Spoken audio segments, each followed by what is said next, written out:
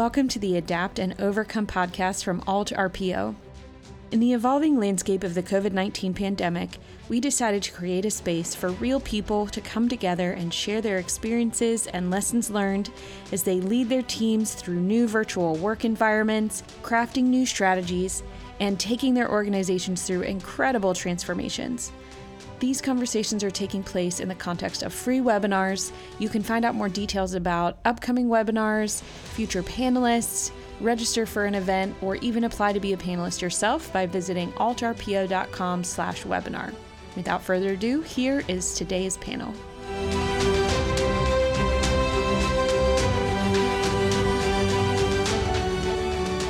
Welcome everybody to episode 12 of the Adapt and Overcome webinar series. Thank you so much for joining us. We have amazing guest panelists today, and we're really excited to hear from them, so I won't talk to you for long.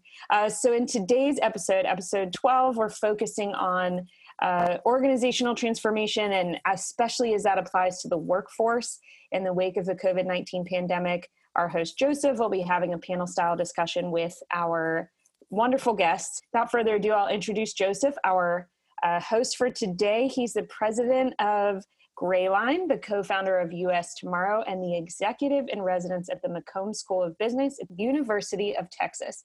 So Joseph, take us away. Thank you, Emily. It's good to see you. It's been a whole week. How have you been in the last week?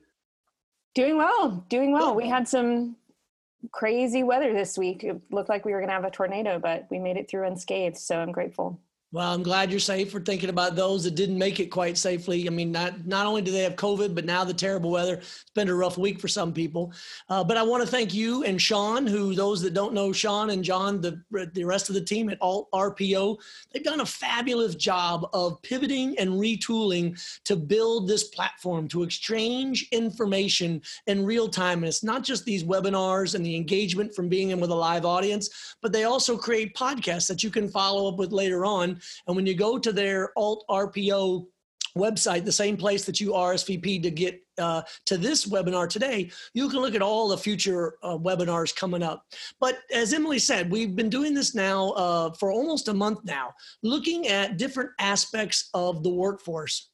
Everyone, no matter whether they're on the front lines or those that are sick that are trying to overcome the impact of COVID, or that second tier of folks, those that have been laid off or furloughs that know the immediate impact of COVID, or that third tier, those small businesses and those entrepreneurs and startups and companies that are just trying to hold it together long enough to get through to the other side.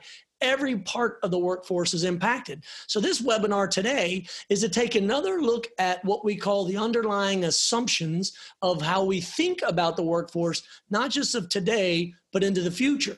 So one of the things that I got to do a couple of years ago is write a book called Catalyst that looks at leadership and strategy in a changing world. And the whole point of the book is, folks, the underlying assumptions are changing so fast that if we don't look around the corner, we're going to be knocked down or knocked over, or businesses go out of business. So now COVID has accelerated this. So our all-star panel today is going to help us look at this problem from 4 different angles at a minimum. By the way, they have a lot in their biography that you'll get to in a second that explains all the different aspects. So as they begin to I'll give everybody a minute to talk about their perspective of how they got to now and what they're working on. And then we'll go into some questions that get at the issue of what about the workforce, and more importantly, what does it look like around the corner as we go forward with COVID? So from snowy Chicago, Duan, you want to go ahead and introduce yourself and explain to folks how you got to now and what you're working on? Sure. Hello, everyone.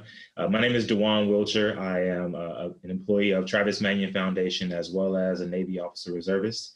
I am in snowy Chicago. For some of you who don't know, it normally does not snow in April in Chicago. However, we got more than an inch today.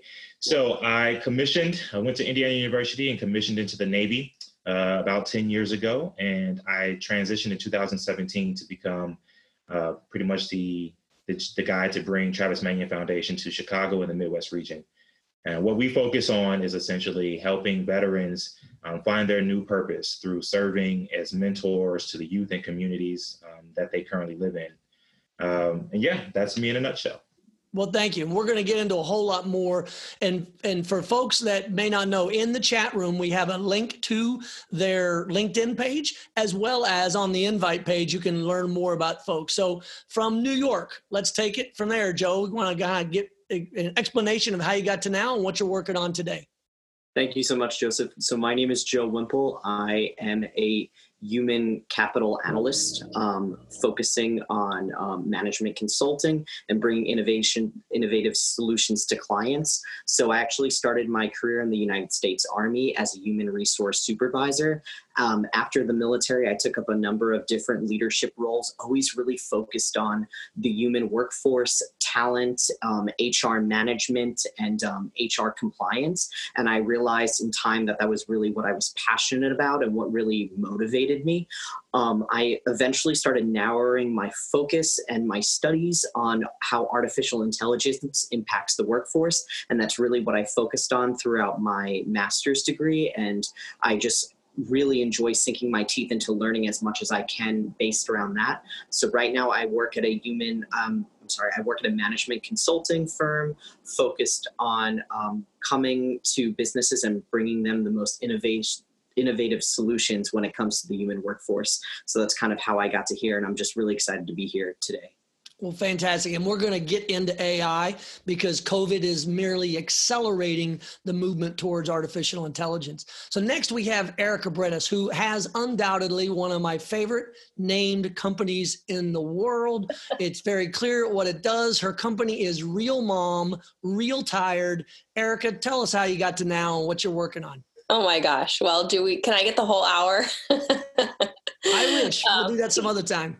So my background originally is in TV news. I was a news anchor and reporter, and actually met Joseph when I was doing the morning traffic here in Austin. And I did some stories about his old company, Ride Scout, and ended up going to work for Ride Scout. And then after a merger and acquisition, they ultimately closed the Austin office when I was secretly 6 weeks pregnant, which was super fun. And then since then, I've been working as a freelance content creator, and that ultimately led to, as I was juggling mom life and all that comes with it and a bunch of clients, I was like, you know what? I'm just a real mom and I'm real tired. And I was like, hey, that's actually a great name for a blog. So I do a lot of blogging. I do a lot of partnerships on my social media channels and all that entails. And I do on-camera spokesperson work. So I basically use my background on camera and on TV and telling stories and create fun content that is family friendly. And right now I'm sharing ideas of what to do at home with toddlers, which changes day to day, whether my daughter is into it. So, Take my word with a grain of salt, because every kid is so different and every moment is different in this experience for sure.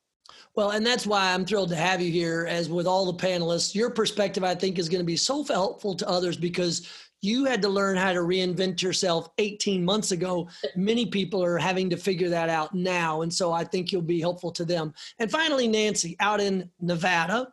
I just want to did I get that right, Nancy? Right pronunciation? Okay. You did. Good. Yes. Thank you.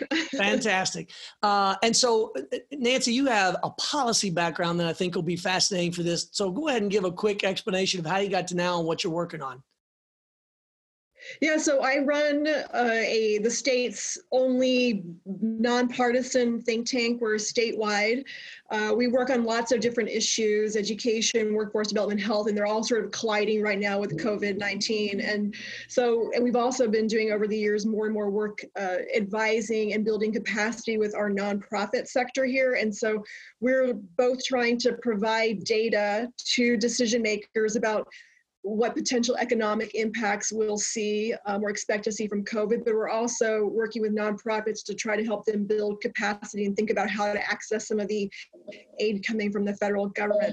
What's interesting is before this job, we were 7 years old. I was working at Sandia National Labs, working on energy security and health security. And so it's almost, my world is coming full circle because I was doing international affairs, thinking about pandemics, and now that's come to my world of local state policy. So it's an interesting time to be working on policy. Well, so thanks for having me. Yeah, and we're glad to have you in that position.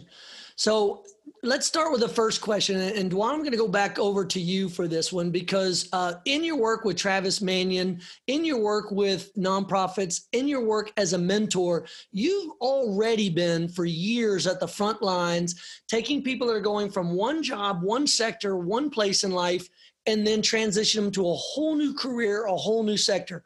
What is the advice that you have for viewers that find themselves either out of work or perhaps nervous that they're going to be out of work about what you saw successful that they can implement in their own life? So if the people that we're going to be talking to regarding that question are those who are at risk of losing their job, particularly veterans, I think one of the key things that they can do is reflect back on the skills and training that they got while they were in service. We have, as a veteran population, an incredible degree of resilience. And in that, we also have a very resilient community that looks to support one another. So the number one thing that I would recommend for specifically a veteran who is at risk is to come forward and acknowledge whatever the struggle that you may have and communicate that within the community. Yep. Specifically at Travis Manion Foundation, we do a lot of work to ensure that the needs that a veteran might have are met in terms of what feeds their soul outside of the exact pocket, right? Yeah. But at the same time, there's a need for, there's an opportunity for them to plug in for different workforce opportunities through their volunteerism. Yeah. And what about those non-veterans? What can regular civilians that find themselves now in a very stressful time learn from your experiences working with people that are making that career transition? Yeah, I think the big thing, the buzzword that I've read is displaying some dispositional flexibility. And ultimately, dispositional flexibility. What do you mean by that? Yeah, so the dispositional flexibility is essentially recognizing the challenge that's in front of them with pragmatism, right? You do want to be optimistic, but you can't be overly optimistic. We do have a challenge out here today that we are facing that we have to deal with. But at the same time, recognizing the challenge with pragmatism and not giving up your agency to respond to it. Reaching out to the networks of those who you know and connect with, and being open, widening your aperture to different opportunities that might present themselves to you. Absolutely. Well, thank you for that. So let's pivot that idea. So Erica, you, again, like I said, went through this transition 18 months ago from working primarily outside to inside. Now, 300 million Americans have joined you in that same work from home space. What have you done or seen that might be helpful to others as they think about pivoting that forward? I know. Now we're in good company. And actually, Joseph, it has been since spring 2017 kind of was when I started working from home and doing. It's more than 18 months. It's nearly 3 years. It's been a while. And it's, I think, what Dwan said was like just being vulnerable, being willing to ask for help and being open and having the confidence to seek help. I think it's hard, this is a different layer of hard. So when you're home working, you don't have childcare, your spouse works. It is a whole other ballgame of challenge right now. So, when my daughter left the house for 5 hours a day, it was definitely easier. So that has been a whole new way to navigate. And that is honestly something my husband and I navigate on a daily basis. We try to set a schedule. We try to figure out okay, I'm going to work from this time and you're going to do here. But when you have a 2.5-year-old, you just kind of have to wing it. Yep. So, but I think really tapping into your network, your friends, your family, the people you're connecting with on social media and talking about how you need help. And I think what I'm seeing is that everyone is in this boat, whether you're home with children or you're single and you're home with no one, that's its own struggle. So everyone is struggling. And so I think we're going to see this new, as things evolve over the next month or two, how do we all together bounce back from this? I think it's changes day to day, week to week. At least personally, that's what I've experienced emotionally, mentally, physically. It's definitely a new layer of hard right now, for sure. Well, it's interesting you mentioned that, and it's worth highlighting. I did an interview yesterday with a woman named Susie Sosa, and you can find it on my Medium page. In fact, Emily, if you want to link to it, that'd be wonderful in the chat section. In what she said, her company is focused on leadership and workforce, and they put out a lot of resources, but the resources were less about, at least what people were clicking on, less about how to manage remotely or manage teams remotely. And it was more about, how do I stay sane in this crazy environment? So with that as a segue, let's talk about data, because she is a data-driven company. And Nancy, data is what you all are focusing on to make informed decisions. Are there early trends? Are there any early indications coming out about what this is doing to the workforce going forward? Or if there's not any early trends yet, build a little bit upon what you were writing about before on LinkedIn about the outsized impact this has on immigrant and migrant communities, not just in Nevada, but how it might apply nationwide.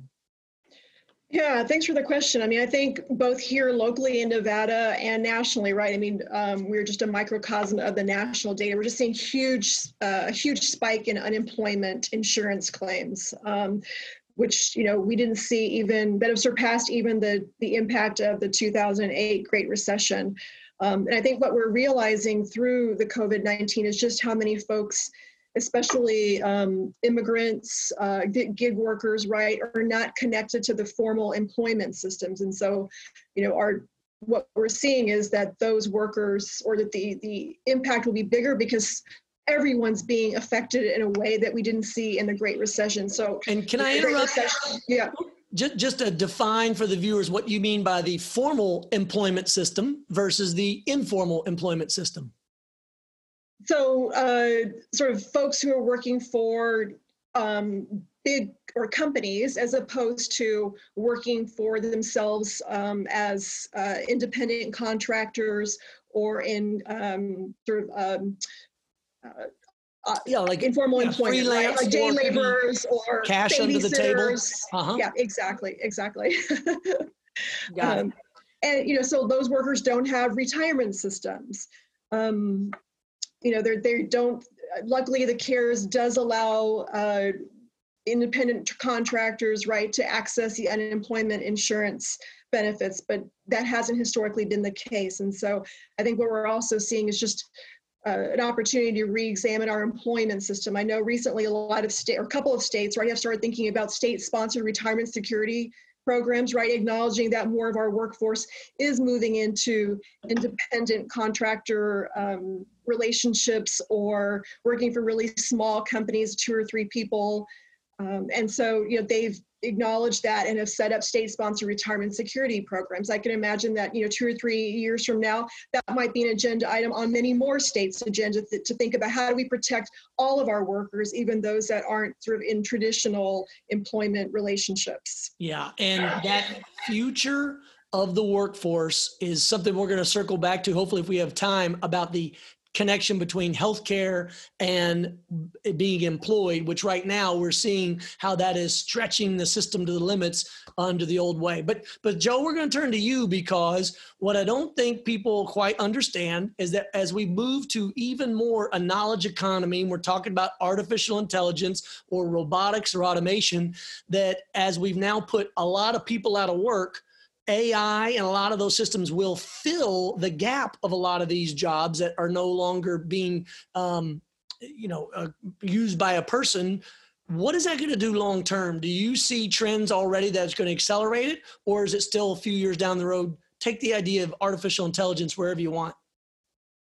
Yeah, absolutely. And thank you for the question. I feel as if COVID is going to definitely accelerate this move towards artificial intelligence taking over certain positions that were historically filled by the human workforce. So one thing that I could definitely say to that is it's extremely important now for those folks within those positions that either read the writing on the wall or understand that their jobs are threatened to being eliminated by artificial intelligence to use this time where we're going to be working from home significantly or spending a lot of time indoors, to try to upskill themselves in the best way possible, to try to learn some sort of new skill that's going to really impact someone's career trajectory, whether it's coding, learning a new language, or learning user design or something of the sort, trying to take this reality that's going to hit regardless of what we do and turning it into fuel for the fire for somebody to really get motivated to learn something that's going to put them above and beyond when things do really, really hit. Yeah, I mean, I saw a friend of mine just texted me today. Harvard has put online even more courses that are free now, Harvard certified and accredited classes that you can go online and take. And so I couldn't agree with you more about that idea. I would also point out that there's a lot of traditionally white collar jobs, or people who think that, oh, well, I've got a master's degree or I've got a college education. I'm free and I'm fine. I won't be touched by this artificial intelligence movement. And I would say that many of those are most at risk. But we'll circle back to that in a second. But speaking of at risk, so Dewan, when you and I were corresponding back and forth before the webinar started, you talked or alluded to the fact that there's a whole bunch of people, parts of the population that were already left out of the system. And now this is just further worsening their plight and their situation. Do you want to build on that and what you're seeing in groups that are perhaps making a difference there in nonprofits? Sure. So I will transparently say that the people who are most ready to respond to that type of question is definitely Nancy.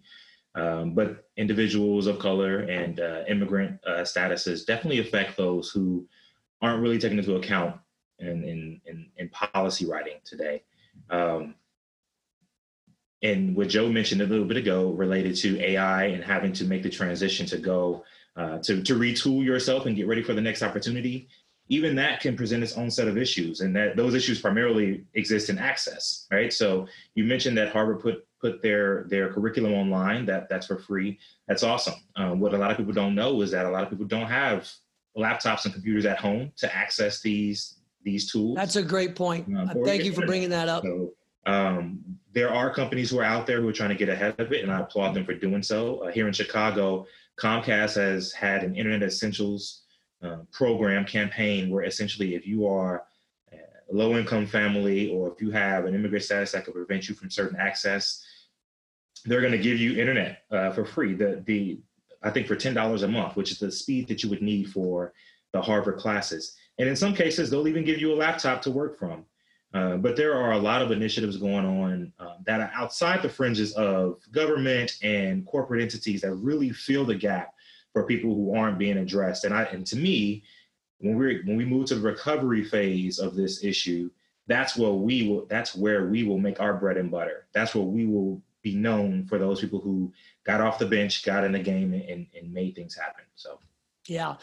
Before we go to the next question, I want to remind the audience, this is live right now. If you're seeing it, you are watching it live. So please hop on the Q&A below and ask any questions either for the group or to any one individual. And we'll pick that up here in a few minutes when we get through my first round of questions.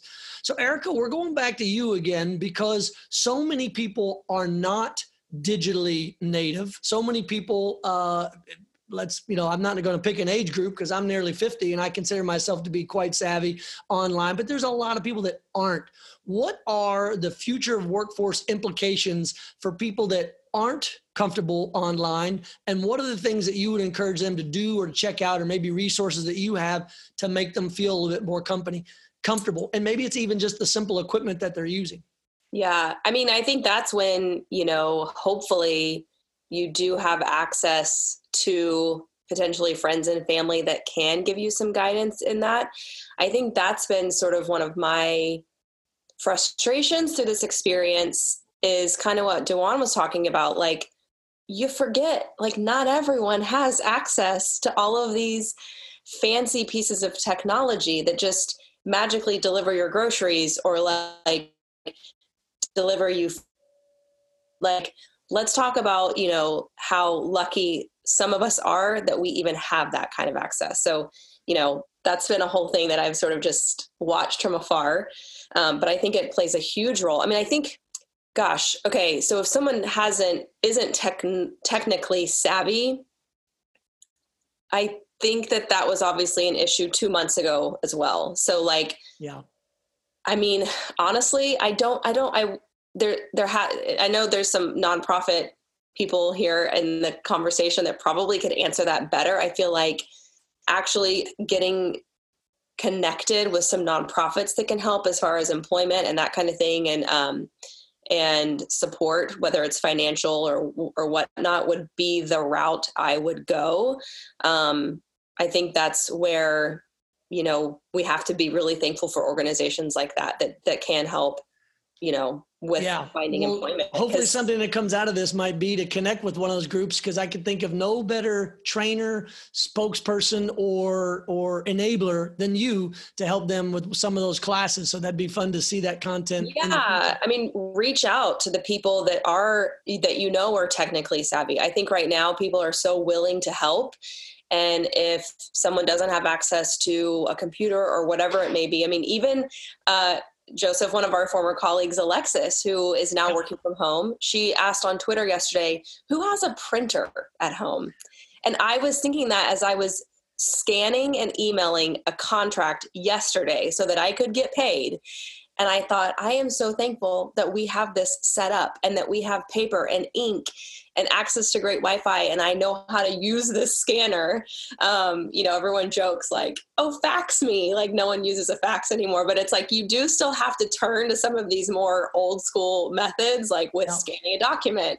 Well, that's you know, and she doesn't have a printer at home. So I'm like, well, you probably got to get one now, because this age that I print stuff out for my daughter. I print stuff out for contracts. I print, you know, I'm using that. Well, it's a great point. And Dwan mentioned it too, when we talk about access to being able to be up with these online classes. If you don't have broadband, if you don't even have internet or even a computer, how can you do it? But sticking on the idea of access, I want to return back to you, Nancy, on this idea of healthcare and the future workforce. What opportunities do you see now in the conversation, and you're a nonpartisan think tank, to reintroduce the conversation that says, hey, elected official people, COVID didn't really care what your political party was, and it took out, you know, huge segments of the population, not just in terms of being gravely ill, but even just knocked them down for a while, for a couple of weeks. So can we revisit healthcare tied to unemployment and what that might look like in the future?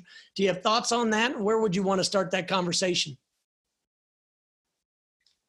Yeah, well, I have a number of friends who are doctors, and I'm following them on Twitter and Facebook. And we've been talking that after we sort of get to a new normal, right? I think we'll be having a national conversation around what healthcare is, right? I mean, hospitals are declaring, some hospitals, right, are declaring bankruptcy. You're on the verge of declaring bankruptcy because they're losing money because so much of their revenue is tied to elective surgeries, which are not happening. So I think there will be a national conversation, and there will also be a conversation around, again, flexibility in the workforce. Someone was sharing that, you know, physician's assistants in, I think, Illinois, some of their friends are unemployed. I mean, it makes no sense that with COVID, right, we've got healthcare professionals who are unemployed, but the license requirements are so strict that if the physicians aren't working, PAs can't be working. And so I know we've had conversations recently here in Nevada, at least, about healthcare compacts, right? So if you are licensed in Arizona and you move to Nevada, you know, Nevada would recognize that as opposed to requiring you to go go back to school again. I think we'll have a conversation about more flexibility within the healthcare workforce and different credentials. And, you know, could a PA be classified as a nurse or work as a nurse under certain circumstances? And so I think there's a lot of conversation to be had around licensing and introducing more flexibility in the healthcare workforce so that you can deploy people, you know, depending on situations, in a much more effective way when there's a need like we're seeing today. Well said. And I really think that idea of deployability is something that we're going to go back to when we look at certifications between states. Emily, before I keep charging through my own questions, do we have a question from the audience that we want to get into, or do you want me to keep going? Yeah, great question came in from Michael Burke. And this might take the conversation a little bit different of a direction, but I think it could be a good jumping off point. So you go ahead as you want. But he said, coming out of this crisis, do you guys, panelists, see any particular new services or products being created that might provide opportunities for people in an entrepreneurial way, or, to join as a worker. So, where are the new things that you guys see coming out, the new opportunities coming up? Yeah, no, Michael Burke, that's a fabulous question. If it's the same Michael Burke that's in San Antonio as a thought leader down there, it's no surprise that he is asking about the opportunities. And so who wants to field that first by show of hands? Because I think it's a real, so Dewan, go ahead. Where do you see the opportunities coming out of this? So I think, as I mentioned earlier, I'm a Navy officer as well. And all of the work that we've been doing for the past 10 years, it's been mandated, come in person. You have to come in person to do this thing. And now this thing is hit. And out of nowhere, innovation comes up and we're like, we can do everything virtually now. So I think the opportunity is going to present itself for entrepreneurs and others to either create new AI or virtual connectivity tools, or at the very least, is going to push the notion that even entrepreneurs, we don't have to fly out to the Bay to have a meeting because it's become normalized that we can hop on Zoom and save each other time and money. We did predictions in a previous webinar panel, and one of the predictions was that the cross-country flight for the 1 hour meeting is gone. But building on Michael's point, though, or his question really, which is what are other opportunities? Joe, from an opportunity, from a human capital expert standpoint, what are you seeing as areas of either growth or opportunity going forward? Yeah, thank you. I actually see two things. Really focusing on those who are fortunate enough to work from home during these challenging times. I think that organizations that are employing those can really take a step back and assess the current climate and then use it to move forward after this COVID-19 health crisis dies down and the dust settles a bit. For example, working in a virtual environment empowers employees to find a sense of autonomy and realize how exactly they can work in their own time, using their own patterns of productivity without actually being in the physical work environment. So since the rug has been completely, ripped from underneath us, it's really empowering employees to find out how they work and how they thrive within the workspace since they're self-regulating themselves. Now, also is another major component is the elimination of the commute. This is a shapeshifter because the average let's say commute, you said that awfully quick. You're talking about the elimination of the daily commute to and from work. Is that what you were saying?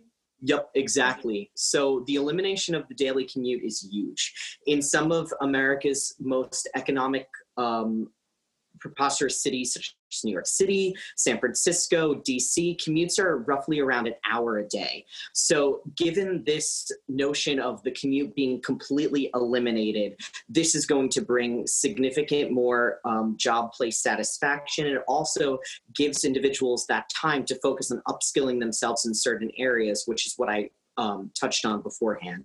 So employers are really able to use this time to see, do we really need employees coming into the office 4 to 5 days a week? What can we actually change that can be done virtually? So I feel as if just given those two components, such as employees really working autonomously due to our current situation, and also the elimination of the commute, that's really going to change the way in which employers delegate work and regulate the workforce. Yeah. Before we get to Nancy and Erica, I'll use moderator privilege for a second to say one of the biggest opportunities that I see, Michael, in this opportunity going forward is a reemergence of the side hustle. And what I mean by that is it's similar to the points that were just made by Dewan and Joe, which is you're going to now see a chance for people to innovate and say, well, now that we just did that completely differently for about 60 days, 90 days, no one really knows yet. Well, wait a minute, I saw an opportunity to do this or delivery. Like one of the side hustles that I can't wait for is when neighborhoods figure out a way to have a last 1,000 feet, we'll call it, last 1,000 feet of delivery. So if you're Amazon or FedEx or even the post office, you'd be taking all of your packages to one place in the middle of a big neighborhood, and then there's a last carrier that just runs. Because I don't know about you all in your houses, but there's so much home delivery in our neighborhood that the FedEx truck bumps into the Amazon truck that then bumps into the other one, and that is ripe for innovation and disruption. But anyway, I digress. Nancy or Erica, anything that you wanted to add to the idea to Michael's question of innovation and opportunities? Nancy, go ahead. I was just going to add, really echo what Joe said. Just talking to folks here locally, there's some really big employers here in Nevada, both private sector and public sector, who've been really hesitant to move to different work schedules, right? Either working from home or 4 days on, 1 day off. And I think, their employees have shared that they've been hesitant to do that because they essentially don't trust the workers and think if you're not at your desk in our building, you're just going to be watching sports games at home all day. And so it'll be interesting to see, again, those conversations or the kinds of conversations that come out of COVID to see whether those employers who have been traditionally resistant to thinking about more flexible worker-friendly policies will be willing to engage in a different set of conversations that do allow more flexibility for workers, whether it be having them work at home or sharing schedules or just having a different hourly, daily schedule. So yeah. I'm looking forward to those conversations. Yeah, absolutely. Erica, anything to add to that before we go on to the next question? I mean, I think this is your opportunity to become a TikTok star, if that's your thing. No, I, as a former member of the media and as a former journalist, I think it's been really interesting to see how the news media is. Is that Baker? That's Baker. I knew it was going to happen. If we got through this hour without a holler from Baker, it was going to be a miracle. But, just how everything has changed from so many very traditional industries into what we're doing now, like having these great conversations and getting real work done virtually. Yep. I don't know if I'm gonna have to stop talking, but I also think companies reevaluating, like, what is our digital strategy? Like, how are we working with people who are already playing in this space? Whether it's influencers, that kind of thing. What is our digital, strategy right now? And are we maximizing the potential there? Like tapping into people who are already doing this very well. I think that's going to be really cool too.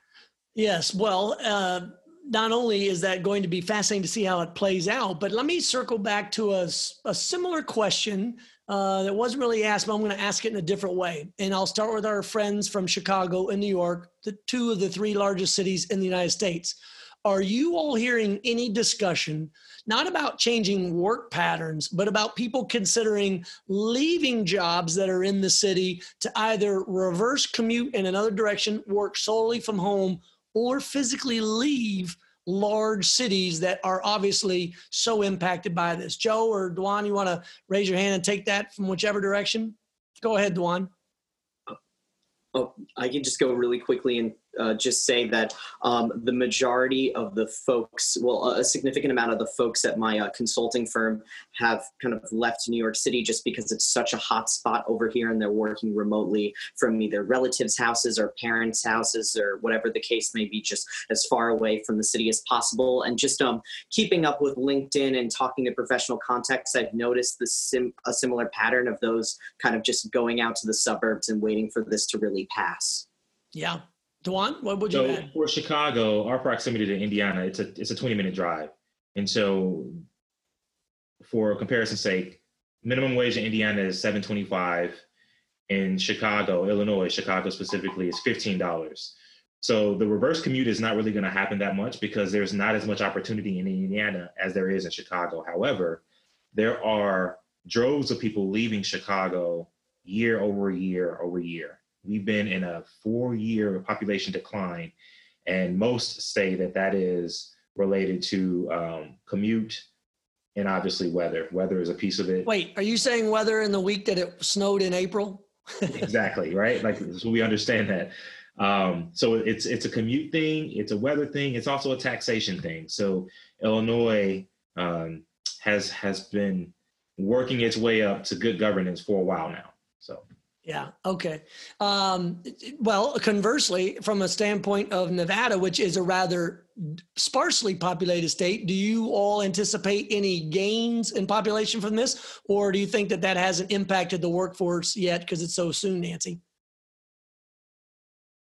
I don't know. I mean, most of you probably know that Nevada has actually been either number 1 or number 2 in population growth over the last couple of years. And so if folks stopped coming here, I think that would be great. We've had a lot of people coming here, and I don't think our infrastructure set up to even absorb and protect and provide for those new transplants. But so much of our economy is tied to gaming and tourism. So almost 50% of our general fund revenue is tied to either sales tax or gaming tax. So we're going to be hard hit. It's eerie to drive down the strip and not see, it's just dark. And that didn't happen after 9/11. It didn't happen after the Great Recession or even after the October 1 shooting. So I think we're going to be feeling the impacts of COVID-19 much longer and much deeper than many of you in snowy Chicago and other places will be. So we may actually see people move from Vegas, and 2/3 of the population is actually in Vegas, so it's pretty dense down here. May move to California or Idaho in exploring opportunities if they can't find work here. So we could see some population loss over the next 12 to 18 months. Interesting. So we'll just end this last point on movement of people. Erica, as an expert, someone who grew up in Austin from being a small college town to being the 11th largest city in the country, any thoughts there on workforce and what that does and the ebb and flow of jobs? Gosh, and it's like, even though we are such a big city now, which is weird, the jobs still from those big jobs are like, it doesn't compare to New York and, San Francisco and that kind of thing. But yeah, I think it is, I think, Joe, you had mentioned earlier, like, this is an opportunity for some people who are going to say, man, I really can work really well from home. But I do at my core feel like we will still go into the office. Like, it's all going to come back. Just personally, as a social, I work very well in a team, but I'm in this position where I work, by myself 95% of the time. I much prefer to be around people. So I think for those of us who are for the first time working from home, by ourselves, we're itching to get back into the office. You do have some people though who do work really efficiently at home all day, whether they learn over time. You know what? I actually do want to get back to be around people. I think that we'll go back to being in the office. And I think it's gonna, man, it's been nice to not have to sit in traffic every day, right? Or make your commute. But I don't know. I think it's kind of like talking in regard to like AI. There's only so much a computer can do. Like, we still need that human interaction. And I think if anything, this might teach us, we crave it even more deeply than we ever expected. Yeah. I'm sorry to cut you off. One of my favorite memes I saw in this early on was basically saying that the introverts, while you're celebrating, it's time to go save your extroverts because they are in dire need of socializing. So we're nearing the end. So what I want to do is remind folks to send a question in if you'd like to have it answered live from the panelists. But for the panelists, as we circle around, I want to bring out a moment for you to highlight something we haven't talked about or something that you want to promote. Emily, if she can find the link, maybe can put it in the chat. But I want to make sure that we're getting your perspective, because I know I tend to go around in circles here asking questions, but I don't want to leave anything out. So Dewan, we'll start with you because we have been for most of these. What is something that we haven't addressed in this workforce conversation that you think is important that we need to mention? I think that it's important to mention the relevance of volunteerism. I touched on it briefly earlier, but the reality is these circumstances are highlighting every single day the importance of the work that volunteers do. Specifically at Travis Manion Foundation, I definitely recommend that those listeners go to travismanion.org and just join the mission. Yes, we had to shift our program modeling so that we could abide by all laws and orders in place. But at the same time, innovations struck up. People are reaching out saying, how do I serve in place? What do I do? Who do I serve? When I talked about access and those who don't have what we have, it's very important that people understand that, hey, even in the time where you might feel that it's dire, it's very important to think about how you can serve others still. It's a collective energy that gets built up, and it allows us to turn these moments into momentum. And I think that that's really is going to be the change for us is looking towards volunteerism opportunities around the country.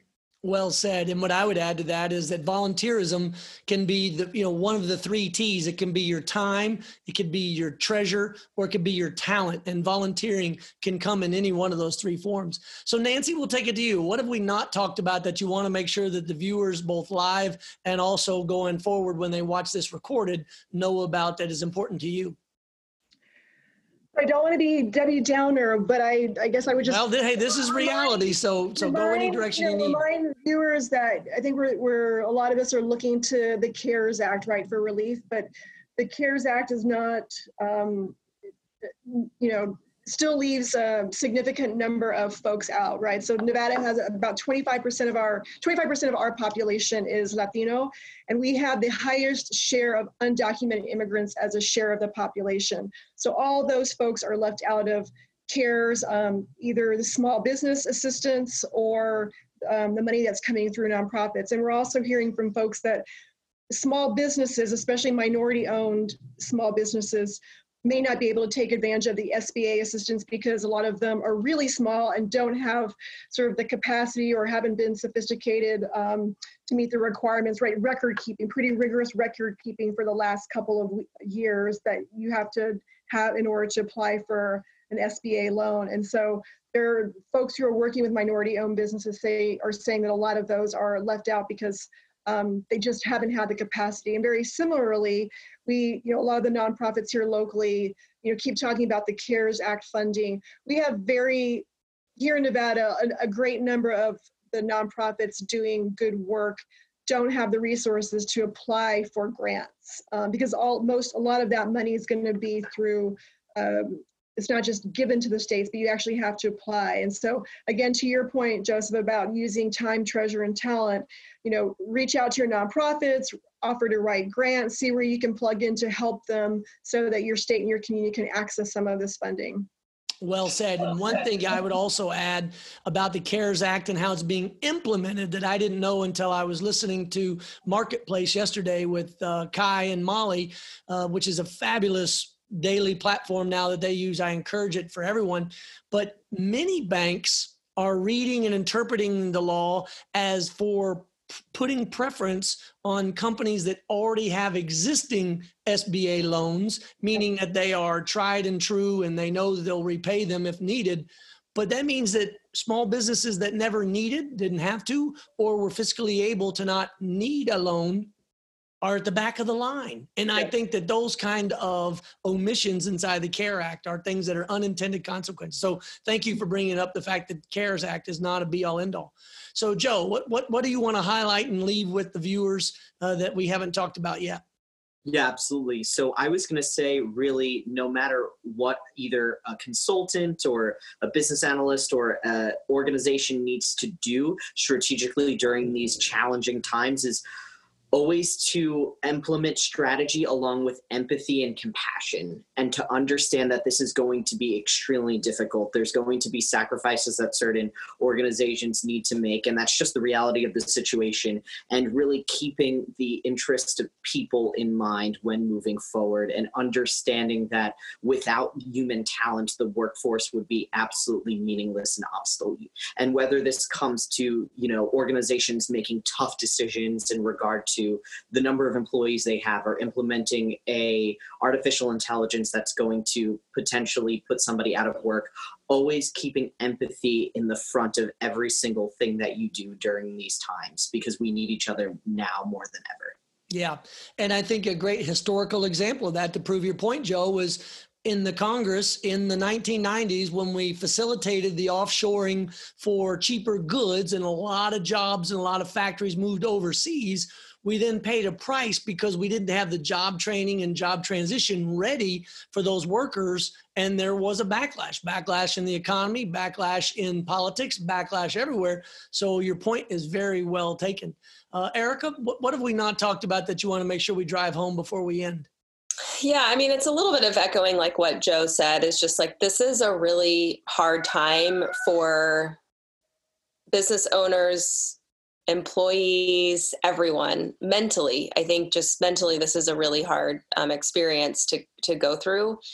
And I think, having that grace right now, and just that understanding. If you have a mom, you hear my daughter understanding of the Bakers of the world as they. Yeah, I mean, if your employee is a parent and suddenly they're home without their childcare and their spouse is home, and you think of what people are dealing with on a day-to-day basis. Regardless, it is heightened right now. Yep. I think just giving some grace, and if you don't have the mental capacity to start that side hustle, that is okay. That is true.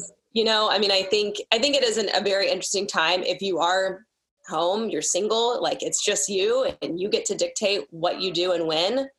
That is an awesome opportunity. Don't waste it, but also give yourself the understanding that we're all dealing with some, mental health hardships right now. So just, give yourself some compassion, and hopefully businesses are able to weather this storm and not have to, lay off a bunch of employees, but that is obviously a reality. And, I think we all more than ever need a hug. We need some empathy. We need some understanding and some support. I think no matter what situation you're in. Yeah, I heard two things recently that drive home your point. One is this notion that I'm hearing about companies that are all distributed remotely, but the boss is coming in and she or he is saying, stop work today. I know it's a Monday. No one's working, no emails. I know weekends are supposed to be when that happens, but I know you all worked over the weekend because everyone's so plugged in. No work today. And that kind of leadership, I think, is special. And on a lighter note, to your point of giving yourself a break, my wife, Amy, showed me a meme that was flying around, and it said that Gwyneth Paltrow said, this is a great time to pick up a new language or write a book. And then the woman responded by saying, I've got crumbs in my bra. I don't even know where they came from. And I couldn't even tell you what day of the week it is. I'm not learning Chinese. So I think that's a good example of giving yourself a break. Yeah. So as we wrap up, before we turn it back over to Emily, I'll kind of end with my point of what wasn't necessarily mentioned, or more importantly, what I want to leave with the viewer, which is, this is a moment in time that I really want to help. And these are all the different examples of where people can help. But, on the professional side, my company, Grayline, I mentioned my book Catalyst at the beginning. It was all about looking at the assumptions about demographics, movement into cities, globalization, all the things that were churning and disrupting companies in the past are now being accelerated by COVID. So if you have a chance, I really recommend you check out the book, because the principles are unchanged in terms of how you look around the corner. And then lastly, US Tomorrow is the nonprofit that I started a year ago, focused on workforce issues, because we, as we've discussed here, have all kinds of folks that are not prepared for the economy of the future. And then now COVID has accelerated even more. And so again, I can't thank you all enough as panel members for being here today. I thoroughly enjoyed the conversation. Each of you made me smarter and better positioned for the future going forward. Emily, what did we leave out, or what last minute admin do you want to bring in before we close out the webinar? Excellent. Well, thanks so much, everyone. All of the panelists were really wonderful. I always enjoy these conversations. Joseph does a great job of bringing great tidbits out from each of you. So just want to let everybody know we are going to have a video replay and an audio replay of this webinar up on our website. We usually have it up within about a day. We'll also have takeaway notes and links to the resources that were shared and that kind of stuff up there. And we're also pushing it on a podcast. I just shared a couple of links in the chat. So if you want to watch any of our past webinars, any of the ones we have coming up, I know we have one on Thursday, and we've been doing them Tuesday, Wednesday, Thursday. And as long as it continues to really add value to people, we'll continue to do that. We're always looking to innovate and grow going forward. So keep an eye on, our website and LinkedIn to see what we're doing next and how we're continuing to do that. But we want to model this adapt and overcome idea as we're all in the middle of this. And one last thing I'd love to mention, we recently started doing a really fun Friday workshop. It's 30 minutes. It's called Think Inside the Box, helping you identify what things you can control right now in your life. So it's kind of a mental health, mental resilience building exercise, but that's what we all need. That's for sure, Emily. Totally. And it's done in a really fun, really interactive social context. And I promise, I've been telling people it's like a break from the regularly scheduled Zoom programming, because as much as I love all of this and get so much value from it, sometimes it's nice to have a break. Yep. Thanks for everybody for tuning in, and thanks again to our panel members. Have a great day.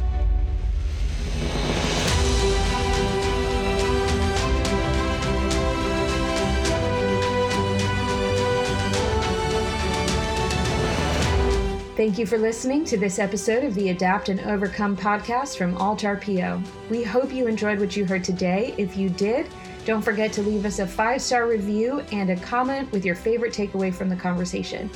Be sure to subscribe so that you don't miss any future episodes. If you're looking for more resources, you can visit our website, altrpo.com. That's ALTRPO.com. We have information on virtual team facilitation, virtual team building workshops, as well as our webinar page at altrpo.com/webinar, where you can register to be a participant or even apply to be a panelist on one of our future webinars. Don't forget, you can share any of our information with any of your friends or colleagues that you feel would really benefit. We are really hoping to add value to our community during this time of global crisis. We hope you're staying safe and healthy, and we look forward to seeing you soon.